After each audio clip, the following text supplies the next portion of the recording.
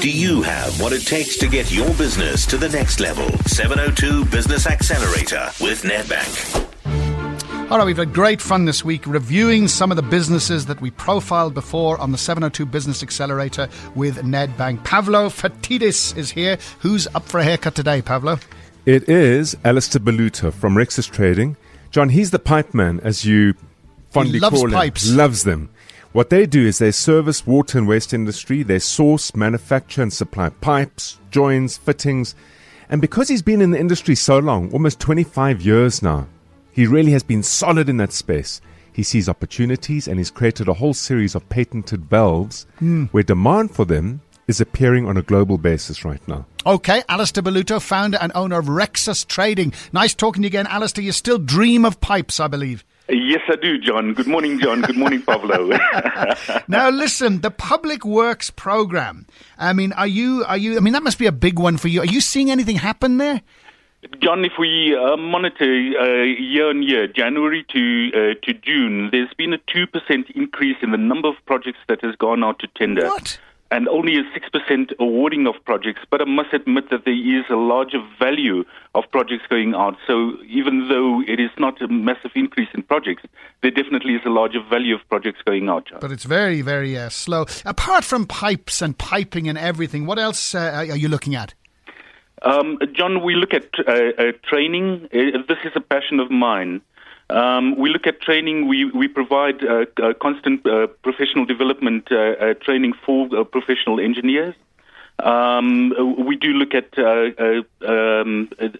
giving back to the community. We have a small project down in northern KwaZulu-Natal where I originate from, where we're providing support to a small entity there, John. Brilliant. That's absolutely fabulous. All right, Pavlo in here now. You love this. Well, you love all the companies, Pavlo. You love people who are passionate. Tell us about Rexis Trading and Alistair. You know, the most remarkable thing about Alistair is what makes him unusual, John, is after 25 years of being in the same industry, his level of passion hasn't subsided. Same as me. At all. Yeah, very much so. And there's value in that. Yeah, okay. There's massive value in it because with every year that goes by, with every, let's say, 5 years that go by, that you stick to your industry, you not only deepen your sophistication of understanding of the industry, but you deepen your sophistication of client needs, of products, hence all the patented opportunities. Okay. The biggest challenge Alistair faces is wherever he's looking at the moment, there are opportunities. And it's so easy as an entrepreneur to get distracted because ultimately, and I'm still a firm advocate of this, your primary purpose should be to build an asset of value. And it's incredibly hard to build an asset of value when you have a core business and then you begin to dabble around the fringes. All right. So in other words, you're getting sidetracked. Yeah. Alistair's big opportunity is to turn around and say, well, I see 6, 7, 8, 9, 15, 20 opportunities. What is my core business? What is the system of delivery, the foundation of my business looking like? And how do I identify an opportunity that's closest to it? And that'll be the first opportunity I work on. And once I've bedded it down and it no longer needs my full attention, I will then assume the next opportunity. And if you approach opportunity in a systematic manner like that, you build the foundation, the root of the business. And that means that you're building an asset of value. It's important for Alistair. It's a family business. The sale of this business one day is that family's legacy. Alistair, does that make sense? It definitely makes sense, John. Trouble is, it's lovely looking at new things, isn't it? And trying things and so on. But is it true that you can get sidetracked? Definitely so, John.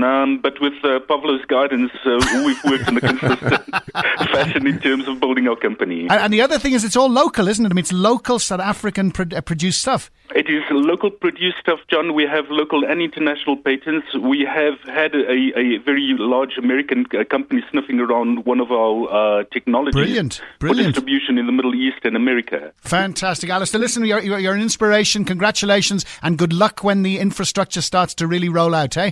Thank you very much, John. Okay, fantastic stuff. All right, are we finished, Pavlo? Yes, we are. The next season of Business Accelerators, I've had a lot of emails asking, when is the next season? When is the next opportunity for entrepreneurs to come on board? We'll begin in October, and there will be quite an interesting announcement behind how it begins this time, John. All right, and basically you've looked at, did you tell me 600 companies? Yeah, we've looked at, let me get the numbers right. We've looked at 460 companies to date. Yeah. And if one makes an assumption that each of them employ on average about 15, 20 odd people, and those individuals are looking after, let's say, 5 dependents. At least, yeah. The amplifying effect of what we have done on business accelerators is remarkable. Fantastic. A lot of those businesses have done superbly well. You know, having the acknowledgement, having a little bit of objective insight, having the platform to talk about what you do and to be celebrated for the risks that you take as an entrepreneur is a remarkably strong motivator, and we need more of it. Fabulous. Thank you very much indeed, Pavlo. And remember, this all came from Minister of Finance, then Pravin Gordhan, when he said, what are you doing? What are you doing about jobs in the country? And that's when we came up with this 702 Business Accelerator with Nedbank. The businesses have benefited. I mean, Pavlo is telling me incredible statistics, and also hopefully it's motivational and inspirational as well. It's all about the economy.